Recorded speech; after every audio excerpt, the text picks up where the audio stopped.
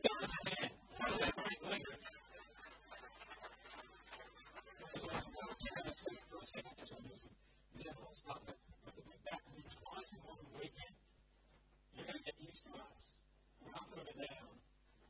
It's, you think council's brutal. Like you get neighbors to unlock on the roof and stuff like that. And a motorcycle coming in the front door while kids are trying to go out to kids' church. And that probably is not crazy.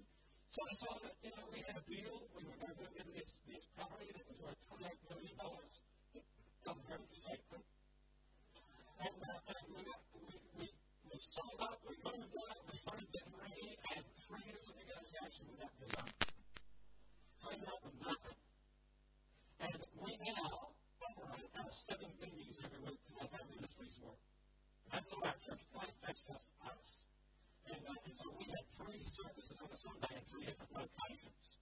9:30, 10:30, and 6 o'clock tonight. So we're going to rush back and do with a gathering at night. It's not a traditional kind of service. And so we're jealous. It's not, he's saying, $1 million or $2 just to do this.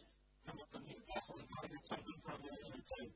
Then I give him a shack, somewhere. Or city. Oh my goodness. We're jealous, but we're not going to be in this. You guys deserve this. 20-something years. Congratulations. Man, that's awesome. 20-something years. What is it? 21? 20? I'm not married. I'm from that church. He got it right. She got it wrong.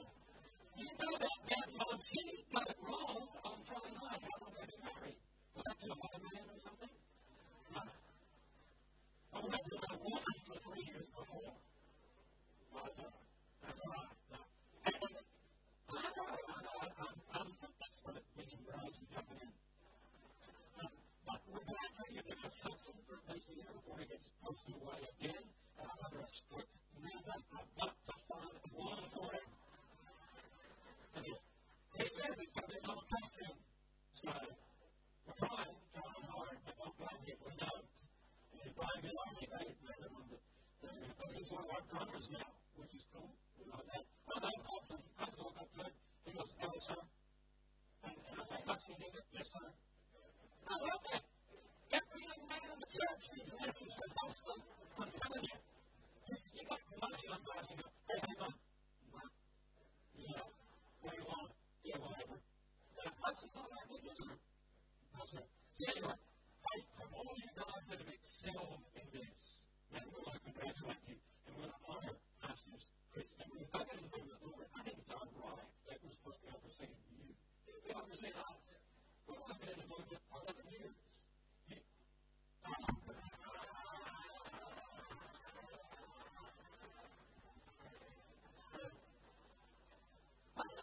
We all look at it. We've been married 37 years. Which is awesome. But anyway, it takes a lot of faith and faithfulness to achieve what they've done. So many years making this thing. You know, you think, "Oh, buying a house, you go out and you loan up and you think and you get it, and all of a sudden, boom, you're in." And it's not the same when you're looking for buildings of this magnitude. There's a big deal to do this. Because all the council issues and the neighbor issues and the zoning issues, and we're looking for 2 properties for 2 of our campuses right now. I'm telling you, it's not easy. And I want to talk to you unless you have $2 million in the bank up there. And so it's a big deal. These guys need to congratulate you. They've done well. And you guys, you're real champions. You just keep sowing, you keep building, you keep at it, you keep believing. That's awesome. You should be understanding us, I'm telling you. Come up and show us how you're doing it. So, but they're real champions, and I think you guys should be proud of them. And people often say pride is a sin. It's only a sin if you use it wrong. Just like anger is only a sin if you use it wrong. And so it's okay to be proud. Paul said he was proud of Timothy. So okay to be proud of these guys. Come on. I mean, all these to be proud. None of the cricket right now, don't we? It's not done too well, is it? We're going to talk about the lights. But anyway, these guys are champions. Awesome. And we just, it's a privilege to just work with you guys. And to come down to this stuff and to hang out with them, to life with them, and talk about things together. And we don't just talk about church stuff, we talk about life together. And enjoy doing that. Because when you get into this kind of role, there's not a lot of people you can just kind of let the guard down and be transparent and talk to. Because people always immediately talk, well, where are you? Are you a counselor? Are you a teacher? Are you a leader? Are you a chaplain? Where are you? It's something that doesn't matter about to us, I guess. But the weirdest people on earth. Like Pastor Phil says, for God's sake, if you know anything else apart from being a pastor, do it. Let's just throw it down here. Because, you know, to see these guys going for a long haul, we've had so many friends just not make it. And so, you know, to see people just keep going. So I think, you got something for who? I got something for Chris and Ruth. And I started doing this on Friday night. And we were coming up this morning, and I was thinking, what was it, Lord, that you downloaded to me? I could not remember. And I kept praying, and I was thinking, I said, Lord gave me something. And I'm sure He'll give it to me by the time we get there. And God is so faithful. And there's a couple of scriptures. And what happened is on Friday night, when Pastor Phil was speaking, he was talking about Chris and Ruth. And I got a picture of them. And I saw the river of life. And I saw them planted by the river. And their roots went down deep. And I saw that they were drinking deep. And their roots went really, really, really deep. More deep than a lot of people. And the scripture came and it said, in Psalm 1:3, they are like trees planted along the riverbank, bearing fruit each season. Their leaves never wither, and they prosper in all they do. And I believe that about Chris and Ruth. And there's a lot of things you might not get to say or even hear, but their lives have been faithful. And then there was another scripture in Psalm 92. Just find it.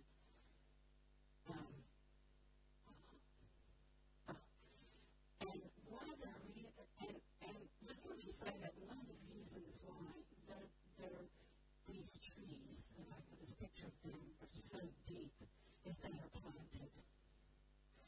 And been planted for years in the church. And in Psalm 92 it says, but the garden will flourish like palm trees, and grow strong like the cedars of Lebanon. For they are transplanted to the Lord's own house. They flourish in the courts of our God. Even in old age, here's your promise. They will still produce fruit. They will remain vital and green. They will declare the Lord is just. He is my rock, and there is no evil in Him. And God wants to just bless you today about saying, this is how I see you. And then I thought about their past and the things that they've walked through, some deep, dark things like all of us have. And in scriptures in Matthew that talks about the reed. There's about another picture of the reed, isn't it?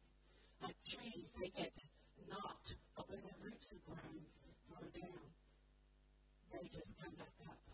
And that's these guys. And this is this church. And they might reeds, but they might get bruised, but they don't get broken. And to be encouraged by that. And I just really just want to give, praise to God that you guys are here, all of you. And I'm glad by Chris and by Ruth. And the last thing I just want to say is I got a scripture for, she's not here, she's gone. Evie, I must give it to her after. I'll give it to her afterwards. I thought she was still here. But, yeah. Later, I'll give some other ones about that. You got the terrible task of having to sit down and listen to me while you smell that barbecue happening. Because I can smell it. It's an awesome thing. I mean, I had to go out and get the age and before I could get up and preach. Don't go any further. You'll find out, Ruth, as you get a little. Anyway, I can hear Ruth wherever I go. Even in the bathroom, I hear Ruth going on about messages. So it's an awesome, no matter where you go on this property, you're speaking at the offering. I just went out to, and I can, what an awesome thing. Wherever you go, you can hear what's going on in here.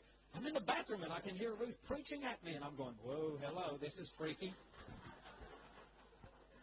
But it's a cool layout because it doesn't look like traditional church. Now, I don't think people today are attracted to, the traditional kind of look building because, they're mainly chapels in a neighborhood and they're meant to stay quiet and not mess with anybody and do their thing. Well, that's not the modern day church. Not only that, I've been saying to my church recently, we kind of need to theologically adjust it and correct it. We're going against hundreds of years of history, but it's actually not theological to say we're going to church. It's actually more theological to say we are the church. And wherever we are gathered, we are the church together.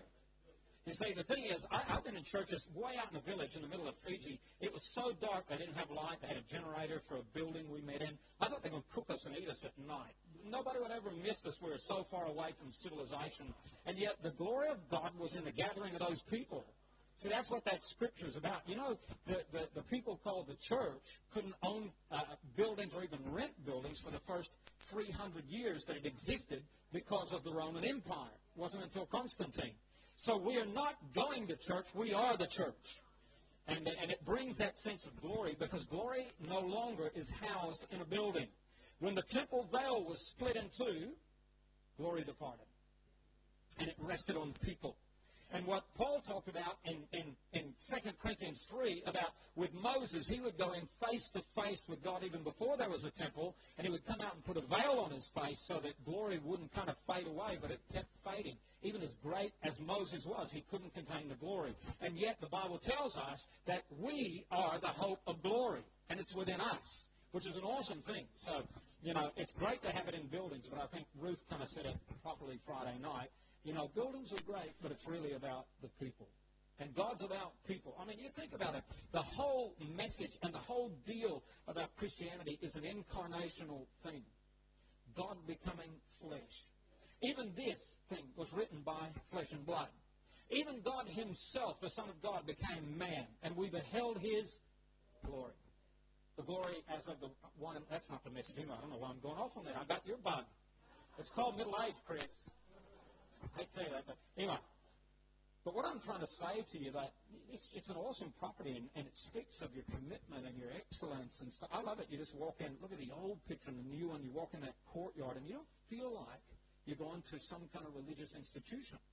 You feel like you're at a place that is welcoming, and you can gather there, and then all of a sudden, boom, God shows up because God's people are here. And glory hits the place, which is awesome.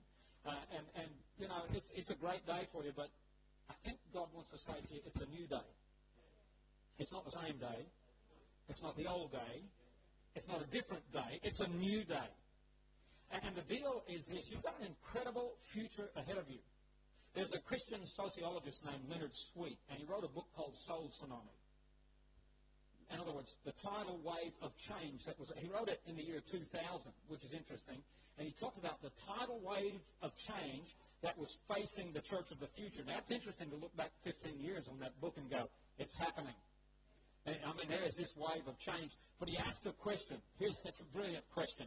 Can the church make the future what God wants it to be? I want you to think about that. Can the church make the future what God wants it to be? And to live out that future that God wants for you means that you've got to change. You've got to go into a new day. And I believe one of the things that moving into a property like this does for you, it positions you to get ready for change. You do not want to be the same as you were in the school. You cannot be. And one of the things that God showed us, we're convinced now, had we gotten that big building that we were looking at, we would have just become a bigger version of the same in a different location. Whereas God was trying to cause us to emerge as a new church. I don't want to go through that with you. That's our vision. That's our journey. We launched our 3-year vision just a few weeks ago, and we had a marketing team we said, look, this is what it's about. Come up with some stuff that all the young people will like, because they like all that stuff. And they came up with a phrase, because our name is, C3 Victory, and the phrase of our next 3-year vision is Victory Emerging. In other words, we're coming from something to something. And I believe the church today needs to emerge, and I believe that you will emerge into something powerful for the kingdom of God, because you've now got a position, you've got a prospect of being something different than you were. You know what Einstein said, insanity is doing the same thing over and over and over again and expecting a different result. And the truth is, if you were going to reach the Central Coast the way you were, you would have already reached it by now. And so God now positions you to say, I'm going to take you to the next step. You need to emerge into that next step and do that. And when we talk about emerging, we're following in the footsteps of our forerunners, the first church. I want you to think about that for a minute. They emerged from a culture of religion into a community that was dynamic. They're in this highly religious culture. It was stale. It was old. It was lifeless. It couldn't save a soul. And all of a sudden, boom, God hits the scene. The Holy Spirit comes, and this community emerges. It's infectious. It's electric. It's impacting its world. They say that by the time Titus sacked Jerusalem, less than 40 years after the church was born, more than half of Jerusalem had come into Christianity. That's awesome.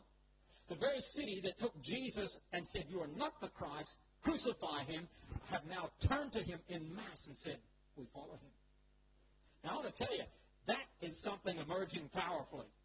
That is incredible. And I'm telling you, we are still feeling the ripple effect of that 2,000 years plus down the track.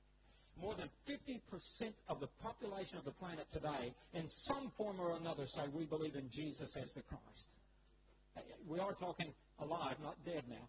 Billions of people, at least 3 billion people across the planet, would put their hand up and say, this was a man who owned nothing, possessed nothing, came from a poor, despised village in north.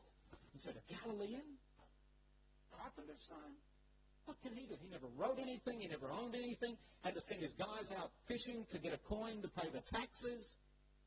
Didn't build anything. Had 12 men, and one of them betrayed him. And yet today, the largest movement on the planet has emerged because of that. That's the church. That's the church. We still feel that thing, and I love the story that tells us of the emergence of the first church. Now, I preached this as one of my sermons back, I don't know, 36, 37 years ago. Yes, I've been preaching that long, Ruth. It sounds funny, doesn't it? I started preaching when I was 5 years old. No, that's not true.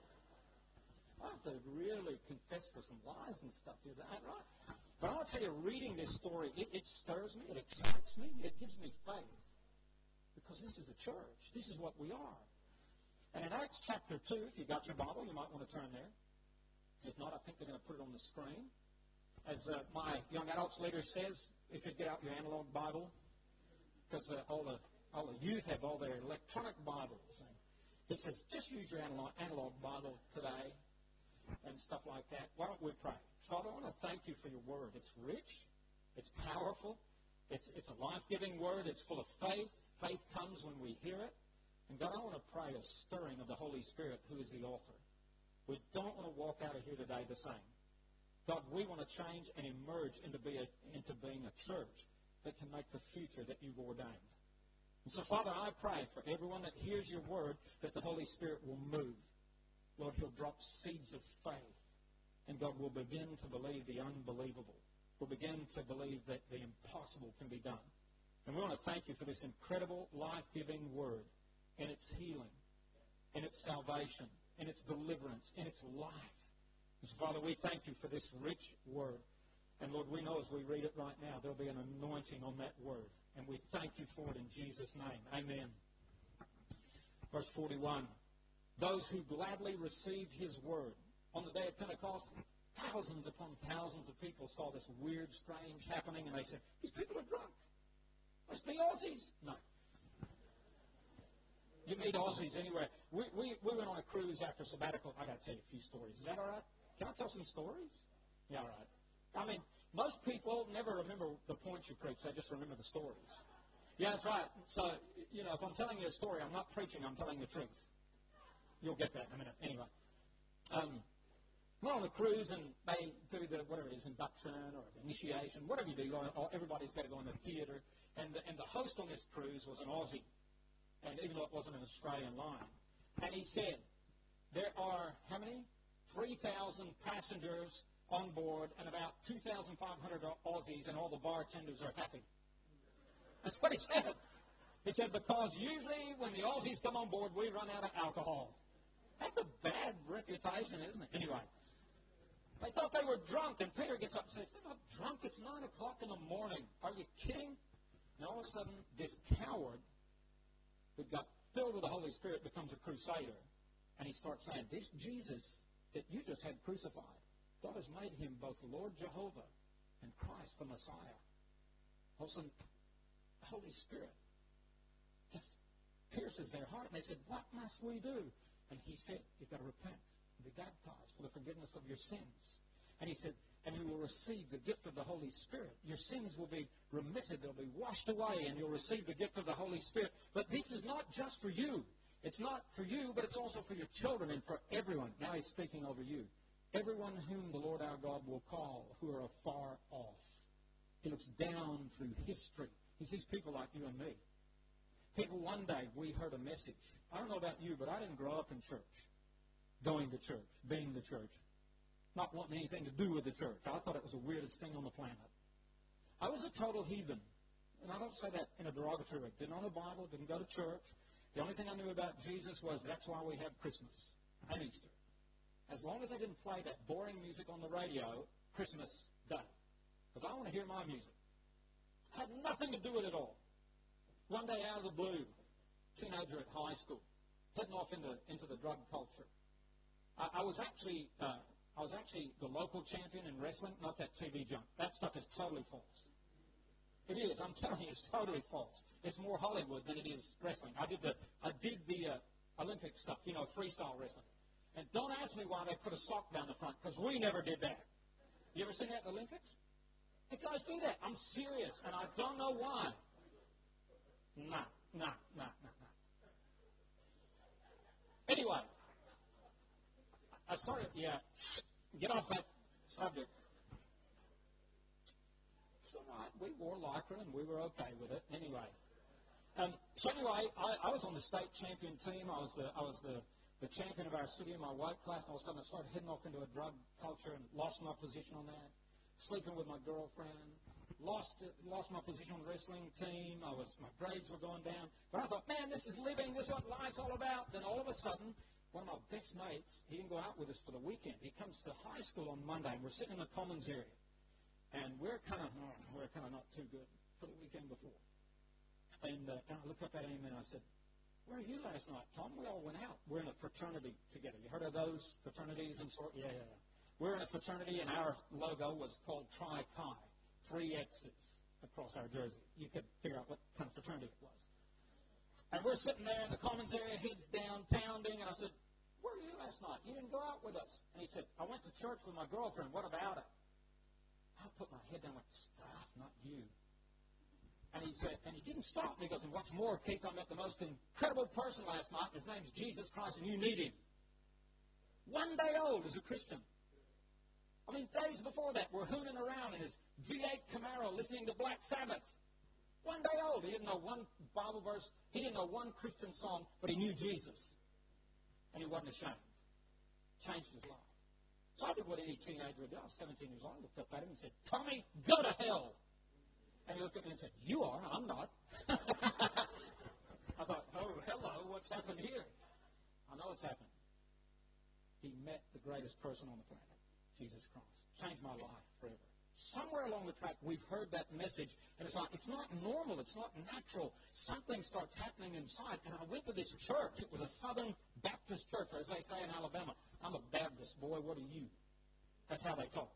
They don't say Baptist, it's Baptist. I'm a Baptist, boy, what are you? I don't dance, and I don't chew, and I don't go with girls who do. That kind of stuff. I thought, this is weird. We walked in.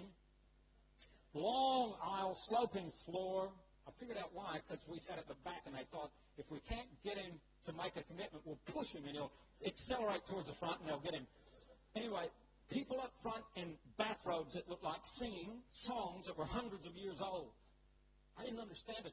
We're headed to this church service in his Camaro listening to ZZ Tops and Black Sabbath, and favorite group was Alice Cooper. I know, that's weird. And all of a sudden they get up and they're singing words I don't even understand. And I leaned over to Tommy and said, is this English? He said, yeah. Because they'd sing things like, I succor thee. And I looked at him and said, I'm not doing that for anybody. What are they talking about? How weird is church? How weird is church? But in all of that, something started happening inside that I couldn't actually explain or control. And it was God. Because the message of Jesus supersedes all those trappings. All of a sudden I heard the greatest story ever told. That God loves you so much that He sent heaven's best. His one and only Son. You know, if God could have found anything in any other way to do it, you'd think He would have. But He didn't. He sent heaven's best. His one and only Son. And I heard that message and something started happening inside him. This is what happened on the day of Pentecost. We killed Him. What can we do? Repent. Turn away from what you think about Him. Turn to Him. Baptize. He's going to give you the Holy Spirit. And bang, this community emerged. Never existed before in history. Life, electricity, vitality. People changed forever. And so in verse 41, I think I better read the scripture, shouldn't I? Then those who gladly received His word were baptized, and that day about 3,000 souls were added to them. That's a miracle. Verse 42. As a boy who got saved in a Southern Baptist church, my mind goes to the place of baptizing 3,000 in one setting. Wrinkled skin. Anyway, 42. And they continued steadfastly in the apostles' doctrine, and it should literally say, because in the original Greek, the definite article is there. It should say the fellowship, not just fellowship. I'm telling you because I know that. I can read that stuff. It says the fellowship. And that's important. They weren't just hanging together and being Christian pals. They're committed to the fellowship. Okay? In the breaking of bread and in prayers. Then fear came upon every soul, and many wonders and signs were done through the apostles. Now all who believed were together and had all things in common, and sold their possessions and goods, and divided them among all as anyone had need. So continuing daily with one accord in the temple, and breaking bread from house to house, they ate their food with gladness and simplicity of heart, praising God and having favor with all the people. And the Lord added to the church daily those who were being saved. Man, we've got a great beginning, church. I'm telling you, we've got a great heritage. And something emerged in history that continues to this day. And I think God still calls us to keep emerging. But there's 3 words. I'm going to give you 3 words and then 2 points, if that's all right. I'm going to watch my time. Remember, I got educated in the Baptist seminary, and we preach by the calendar, not the clock. So anyway, there's 3 words that kind of frame this passage, and they're simple words. And the first one is this: continue. Continue. And it's found in verses 42 and 46. But depending on the version you read, it could say devoted or devoting. They continued, or they were devoted. And it literally means to continue to do something with intense effort. In other words, they kept doing this. This wasn't a fad. This wasn't a feeling. This wasn't a buzz just for the moment. They were so devoted to it, they committed to it with intense effort. That's the church. It emerged with that kind of passion and commitment and an action that just continued and continues to this day. They say in Australia right now that the church is irrelevant and archaic. In the Hunter region, more than 74% of the people in a survey about a year or 2 ago said, we believe in God, but I think it was less than 15%, even less than that, said, but we don't believe in the church. That's why it's irrelevant. It's a big white elephant in society. Well, I beg to differ. Because what started back then continues today. Maybe some of the traditions and the organization and the style might be a little bit old-fashioned, but the core of Christianity is never irrelevant. That passion, that message that burns in our hearts continues to this day. And you could even, like me, walk into the most kind of, traditional style of service from somebody who is so not used to that, and all of a sudden the Holy Spirit moves. He's not limited to a style, by the way. Hallelujah. And so the word continue. The second word is common. Not common as, gee, that's common. No. It's an expression that talks about the life they had and the things they shared. And that's what, it took the attention of the city. They looked at this group of people and went, that's wild. They're feeding their widows. They're taking care of people who don't have jobs. They're not just going and doing the traditional religious thing. They're actually loving people. It's different. Love. We just thought it was law. No. Love. And they emerged out of a religion and into a community that just pulsated with life and love. And they freely expressed that with each other and around the city. No wonder it captured the attention of the city. What did Jesus say? They're going to know you actually follow me because of your love you have for one another. That's what marks Christianity. It's not our buildings, as nice as they are. We had Aussie friends who went over to visit the Crystal Cathedral in California. And you know how Aussies are. They walked up to the caretaker and said, so where's the big glass tomato-growing house?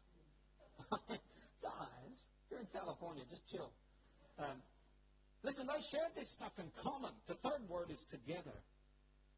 And I know it seems simple, but listen to me. The church emerged out of a practice of meeting because it was the religious thing to do. And they emerged to become a group of people who couldn't wait to be together. Oh, it's Saturday. We've got to go to the temple again. I think I'm going to feign sickness today. You know, there was an article that came out about, 5 years ago, something like that, Chris, that said it used to be in Australia, if you were called a twicer, you went to church twice a Sunday. Now, this was about, I think it's 5 or 6, 7 years ago. It said, now if you're a twicer, it means you only go twice a month. They say it's even gotten worse. That you're a good Christian if you show up with the church about once every 3 or 4 weeks. Where's it going, guys? It's not going to what it was born as. They're not valuing together anymore. It's all negotiable and convenient. And yet this church couldn't wait to be together. It says daily they were together. Daily they were together. Because being together was more than a commitment to a religious meeting. Don't come together because you go, golly, the pastors are going to be angry at us if we don't show up. Even if that were true, I'm sure it's not. Well, it's not here. It might be with me up there. But even if that weren't true, it's the wrong reason to come. Wrong reason. You should come because life together is so much better than separate. That's it. And see, the description of the early church wasn't just about being together in a location. It was about being together in passion, in heart, in mind. If you got a New King James, like I do, verse 46 says, they continued daily with one accord. That wasn't a Honda, by the way. It's a weird phrase, one accord. I don't know about you, but I mean, if I wasn't a Christian, I'd read Job's Job, and one accord would mean a Honda. And I didn't understand all that stuff. One accord is a weird word. It's a compound word in the original. Homothymadon. Homos literally means sharing together. Right in the middle, it's got a word called thumos. And thumos is where they got the word anger, passion. When they saw wine fermenting, they used that word. So it's an emotion that stirs and causes something to move and to change and to do something. And so he's saying when they are together and they're locked together, there is this heat of passion that just keeps things wild and going and committed. It's an incredible phrase. It's used more by Luke in the book of Acts than it is anywhere else in the Bible. Because he wants to describe this emerging community as a community that is together with passion. You're not going to separate them, guys. So they continue their things, life in common. By the way, the word common is the root form of the word fellowship. Koinonia. Same word. And so all of a sudden we see this community, this church, emerging, and here's the first point, with a distinct call. That's very important. Anybody that kind of works with our staff or hangs around our staff or leaders in our church, they know that ultimately they have a conversation with me. I'm eventually going to get around to this question. So what's the Lord calling you to do? What's He said to you? Because when God calls, nothing's going to shift you from that. When you know you've heard that sweet, powerful voice that says, this is the way, walk in it. And you've got this call. The only reason we would do what we do is because we've got a call from God. Why in the world wouldn't this guy go out and make a lot more money doing education and Ruth with her occupation than doing this? You don't make a lot of money doing this. You don't make a lot of friends doing this. I'm sure there's as many people in Newcastle that if you said Keith Edwards, then they'd smile. I'm sure. Jesus had just as many people against him than he had for him, if not more. This is not about a friendship group. It's a distinct call. And as a church, we need to be a group of people with a strong call. Now, here they are, day of Pentecost. 10 days earlier, Jesus says, wait. I hate that word. I'm like Pastor Phil. Hell is made up of lines. Yeah, I hate going to the airports because I know I'm going to be in hell for about an hour or two before I get on that plane. I hate the lines. Worst thing God could say to me is, wait. No! Why? I don't live as long as you. I can't wait. I'm not the Ancient of Days. He just does this back. Yeah, it'll happen. All of a sudden, Jesus says, wait. Verse 8 in Acts chapter 1, but you will receive power when the Holy Spirit comes upon you. There's that call. Listen, and you will be my witnesses in Jerusalem, in all Judea, Samaria, and to the ends of the earth. Very clear, distinct call. Simple. Couldn't get more simple. But the point you need to know is it's a call to each one. There's not just 11 or 12 people hearing this. 11, because they haven't rolled the dice yet and got Mattathias. There's not just 11 apostles standing there. There's at least 120, if not 500, hearing this, who are following Jesus around. And he didn't look at the 11 and go, now all 11 of you, just wait. The rest of you go do what you want to do. His promise is for every one of you. Every one of you wait. The call is for every one of you. Here's a wrong theological thing. Oh, these guys are called, but we're not.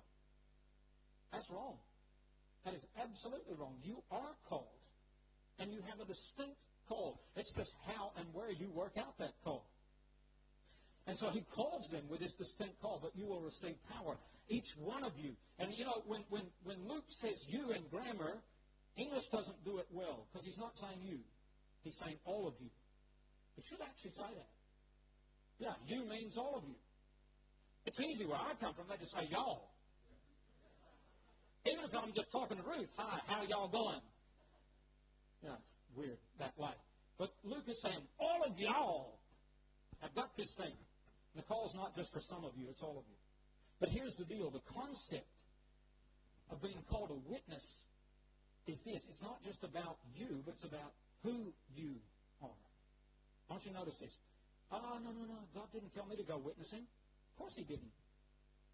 That's not what this verse says. God doesn't say go witnessing. You notice that? There's no verb there in that. It's a noun. He didn't say this is what you do. He says this is who you are. It's a noun. You are witnesses. It doesn't stop there, because we do out of what we are. So if I'm a witness, I'm going to tell people. If I've experienced the love and the grace and the goodness of God, I can't help but tell people. Because I'm a witness. I'm a witness to this city I'm in about Jesus Christ, because the call doesn't begin with what we do. It begins with who we are. We are his witnesses. And then that leads to what we do. But this call is accompanied with power for every one of us. Some people think it's only the apostles that got it on the day. No. All of us. And not just all of them there, but verse 39 brings it to every one of us through history. Get the same promise of the Holy Spirit and his power. And the church then emerges as a prophetic community and has the power of the Spirit that enables them to live this mission out. I think it's a bit ironic. You know, Peter quotes Joel, the prophet. And he says, your sons and daughters shall, what? Prophesy. What you're seeing right here is a fulfillment of the prophet Joel, where he says, in the last days, these are the last days, your sons and your daughters will prophesy. There was no prophecy given on that day.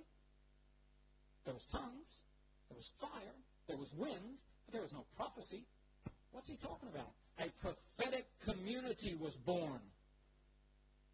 People of the prophetic word of God, who can speak his word and his goodness and his grace with prophetic witness and power wherever they're at. Anyway, that's a side issue. And the call is to impact their city and beyond for the kingdom of God. Your call today isn't just for, now I probably can't say it like you guys, Narara. I can't get that nasally. Narara? I shudder to think how we'd say that in Alabama. No, right? We'd add another syllable or two. Southerners add, because sin becomes sin. Coffee becomes coffee. Dog becomes dog. D-A-W-G, dog. We've got our own spelling and everything, I'm telling you. And it ain't English. Your calling is to impact this city and beyond. Nearly, over 34 years ago, Janet and I answered that call. We didn't come to Australia for a better life, even though it's a great life here. It's an awesome life here. We didn't come because it was a better country. It's an incredible country. We didn't come because we were migrating, looking for a future for our kids. We came because we heard the voice of God say, I'm calling you to this.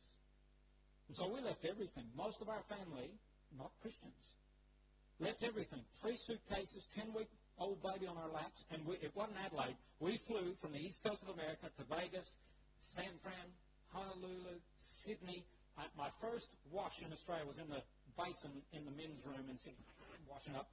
Then we flew from Sydney to Adelaide. Then we got on a little plane and flew from Adelaide to Whyalla. Yeah, your mother's laughing. Have you been to Whyalla? You know what it's like. It's got to be a God thing because there's no other reason to go. They say that Whyalla was founded by Muslims. Did you know that? They landed in Perth, and they got on their camels, and they're riding east, and they hit this desert city, and there's a gulf in front of them, and they got nowhere to go, and they looked up and went, Whyalla. Anyway. It had to be a call of God. It had to be. I heard a Nazarene preacher say about 40 years ago how odd of God. God does the oddest things at the oddest times in the oddest ways with the oddest people. I qualify. And then He does amazing things. Because He calls you. And you might think, I don't have a call. I'm telling you, you do. It's not just for people with titles and positions. He gives you a call, but not just a call. He gives you power. And when we've got the Holy Spirit, that power comes upon us. And I'm telling you, while it's good to have programs and a new vision and a new building, the call is about reaching people. You know what our senior pastor used to say about our buildings? They're just people warehouses. They're not sacred. They're here for the main thing, to reach people. The call is about reaching people. Ruth said that so good Friday night. It's about reaching people. So the church didn't just emerge with a call, it also emerged with a cause. Very similar. But in the New American Standard Version, verse 42 says this, and it says it really well, they were continually devoting themselves to. This wasn't just the excitement of the moment. You know, it's good to celebrate. Have the greatest party you can because next week, reality steps in. It's all right. It's like the wedding. People say, yeah, they spent so much on the wedding and this, that, and the other. Guess what comes after the wedding? Marriage.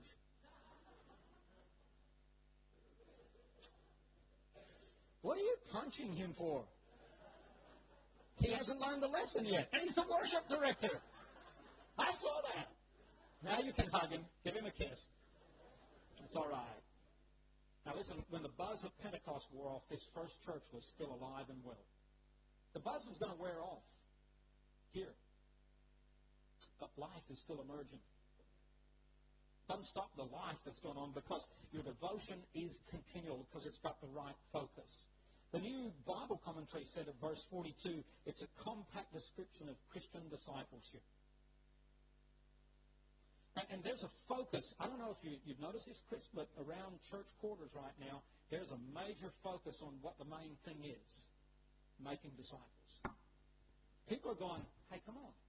That's what we're meant to do. And it stirred me over the past few months, and I like what Pastor Phil said about your pastors, Chris and Ruth, on Friday night. He talked about their long-standing commitment to disciple-making. I mean, that is their legacy, making disciples and solid disciples. This is the Great Commission, and by the way, the only Great Commission we've been given, to make disciples. We're going to stand before Jesus in heaven one day, and He's not going to ask us this question, what did you do? You're going to stand before Him, He's going to look you in the eye, and He's not going to go, Chris, what did you do? He's not going to ask that question. You know what He's going to ask? Did you do what I told you to do? I mean, it's pretty simple. It's not the Great Suggestion, it's the Great Commission. Matthew 28, verses 18 to 20, go and make disciples of all nations. And I love what, it's an old book, Robert Coleman. Did you ever read that book? My edition is a 64 edition, believe it or not, and it's called Master Plan of Evangelism. And he says in that book, our task is not complete until we make disciples who make disciples. And we do this because it's a cause worth living for. I'm reading the book at present, and we've got all our D groups. We just quietly have started D groups emerging. They're not open yet for anybody to go to. Because we don't want them just to be a new fad of kind of group to attend. We want to create disciples who make disciples. So they're reading a book by Dan Spader called Four-Chair Discipling.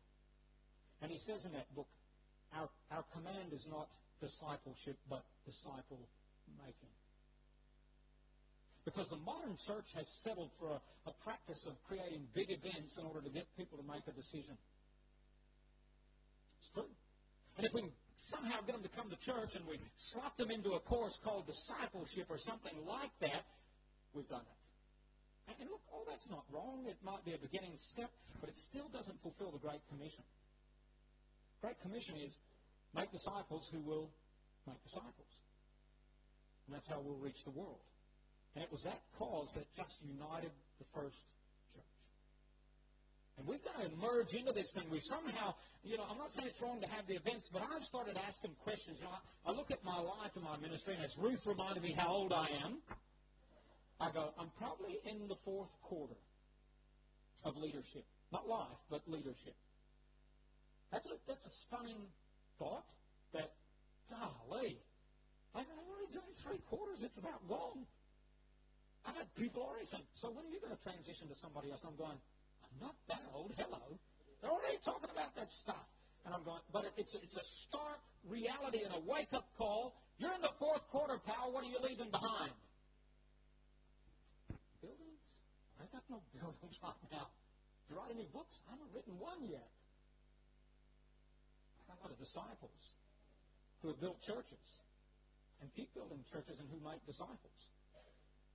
And I look at it and go, in my last quarter, am I going to be as committed with my money and my people and my resources to making disciples as I am to chasing programs and property and all that stuff? Now, that stuff's not wrong, but I've got to look at the ledger and go, how much am I spending over here versus there?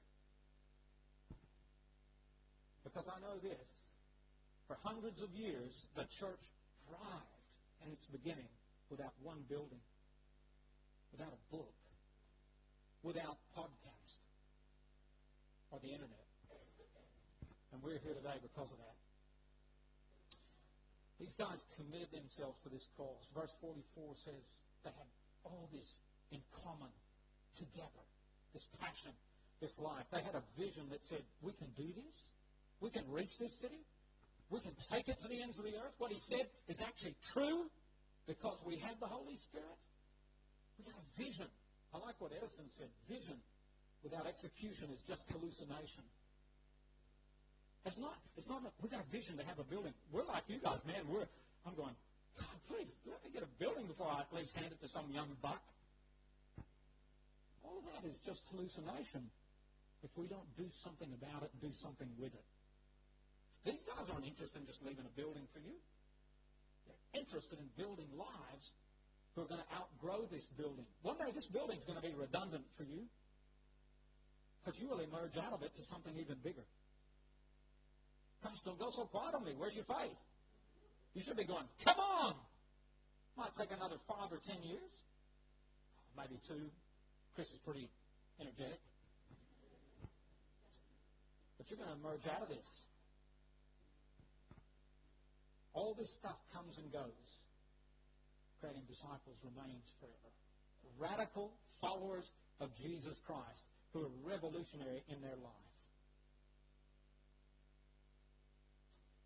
I want to just pray over your church for a second, if I can. Father, we rejoice and celebrate in this occasion just an amazing sense of breakthrough. 7 years of believing, working, sowing, committing. And yet, it's almost like you're saying those 7 years were just the beginning of something new. And what's about to emerge will make those 7 years pale into insignificance to what's about to occur. Father, I believe you want them to get excited, you want them to get committed, you want them to have this cause of not just seeing a great, excellent property, but seeing so many people flooding onto this property that they'll have to emerge out of it sooner than they could even imagine. God, I pray, give them, even in this day when they're celebrating, I want to pray for a little bit of a spirit of unsettledness. Don't ever let them get so comfortable that they become settlers. And they settle for this for the rest of their life here on the coast. God, I believe this is the beginning of something emerging that's going to be powerful, it's going to be prophetic, it's going to be incredible. But God, we stand here in awe of you, that just amazed that you'd choose us to do this. You change us to be your people who tell of your story, your goodness, your grace. Lord, it's not just about hours and dollars and chairs and sound systems. God, it's about people who are committed to a cause. And every person that is sown into this, God, I pray enlargement on their lives. The pastors, Chris and Ruth and their family, I pray incredible blessing to break out. More than they have ever had, that they can't even contain it. But God, for everyone here this morning, more than anything, I pray that the message of Jesus becomes so real.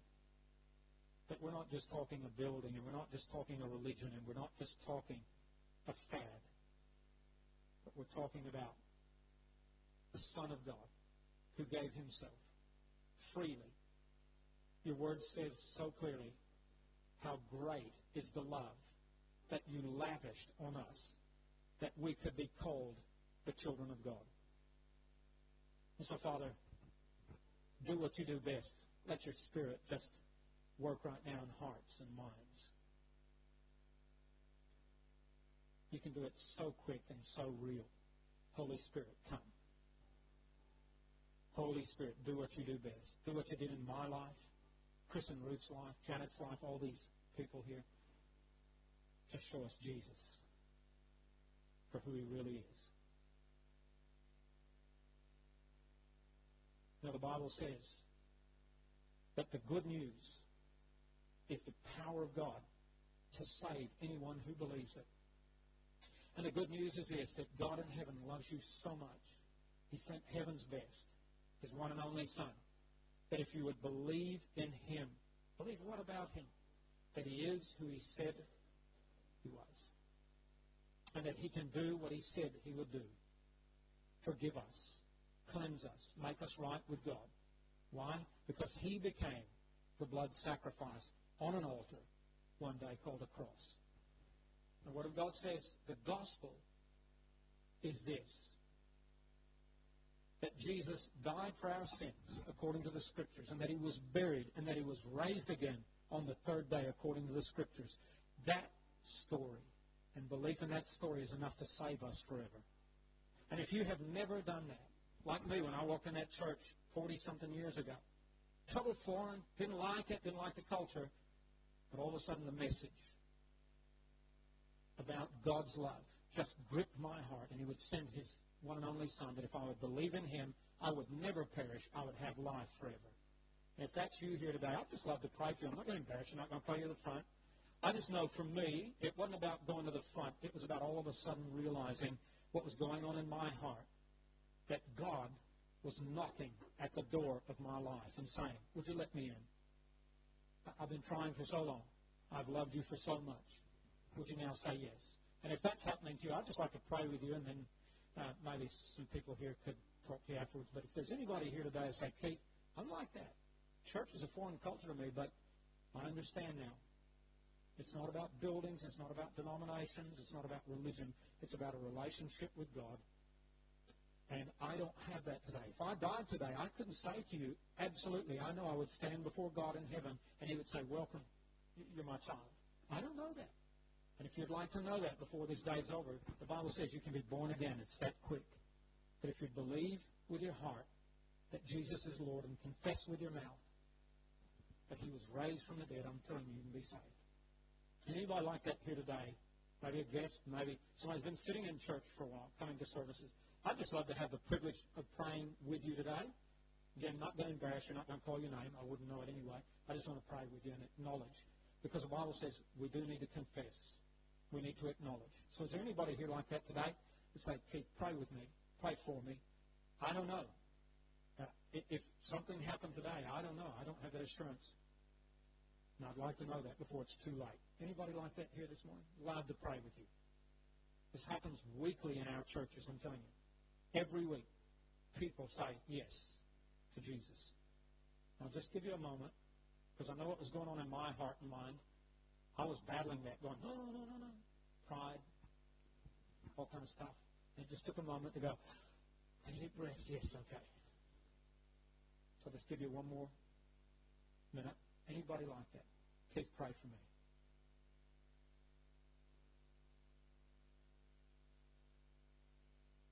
Father, we declare that in this house, there will be multitudes of people who will say yes. And in this house, there will be multitudes of people, God, who will not just say yes to being born again, but will say yes to becoming a radical follower of your Son, Jesus Christ. I want to thank you for Chris and Ruth for the decades that they've committed their lives to making disciples. Lord, we can see that with the people who are here. They've just invested in people. God, I pray a spirit of multiplication on that now. That, God, they just go from strength to strength. And this church now has a multiplication over it in Jesus' name. That, Lord, it will raise up disciples that will not just affect this city and this nation, but the nations around it. God, we heard that prophesied Friday night, and we say yes and amen. God, we thank you for this great church and these great leaders in Jesus' name.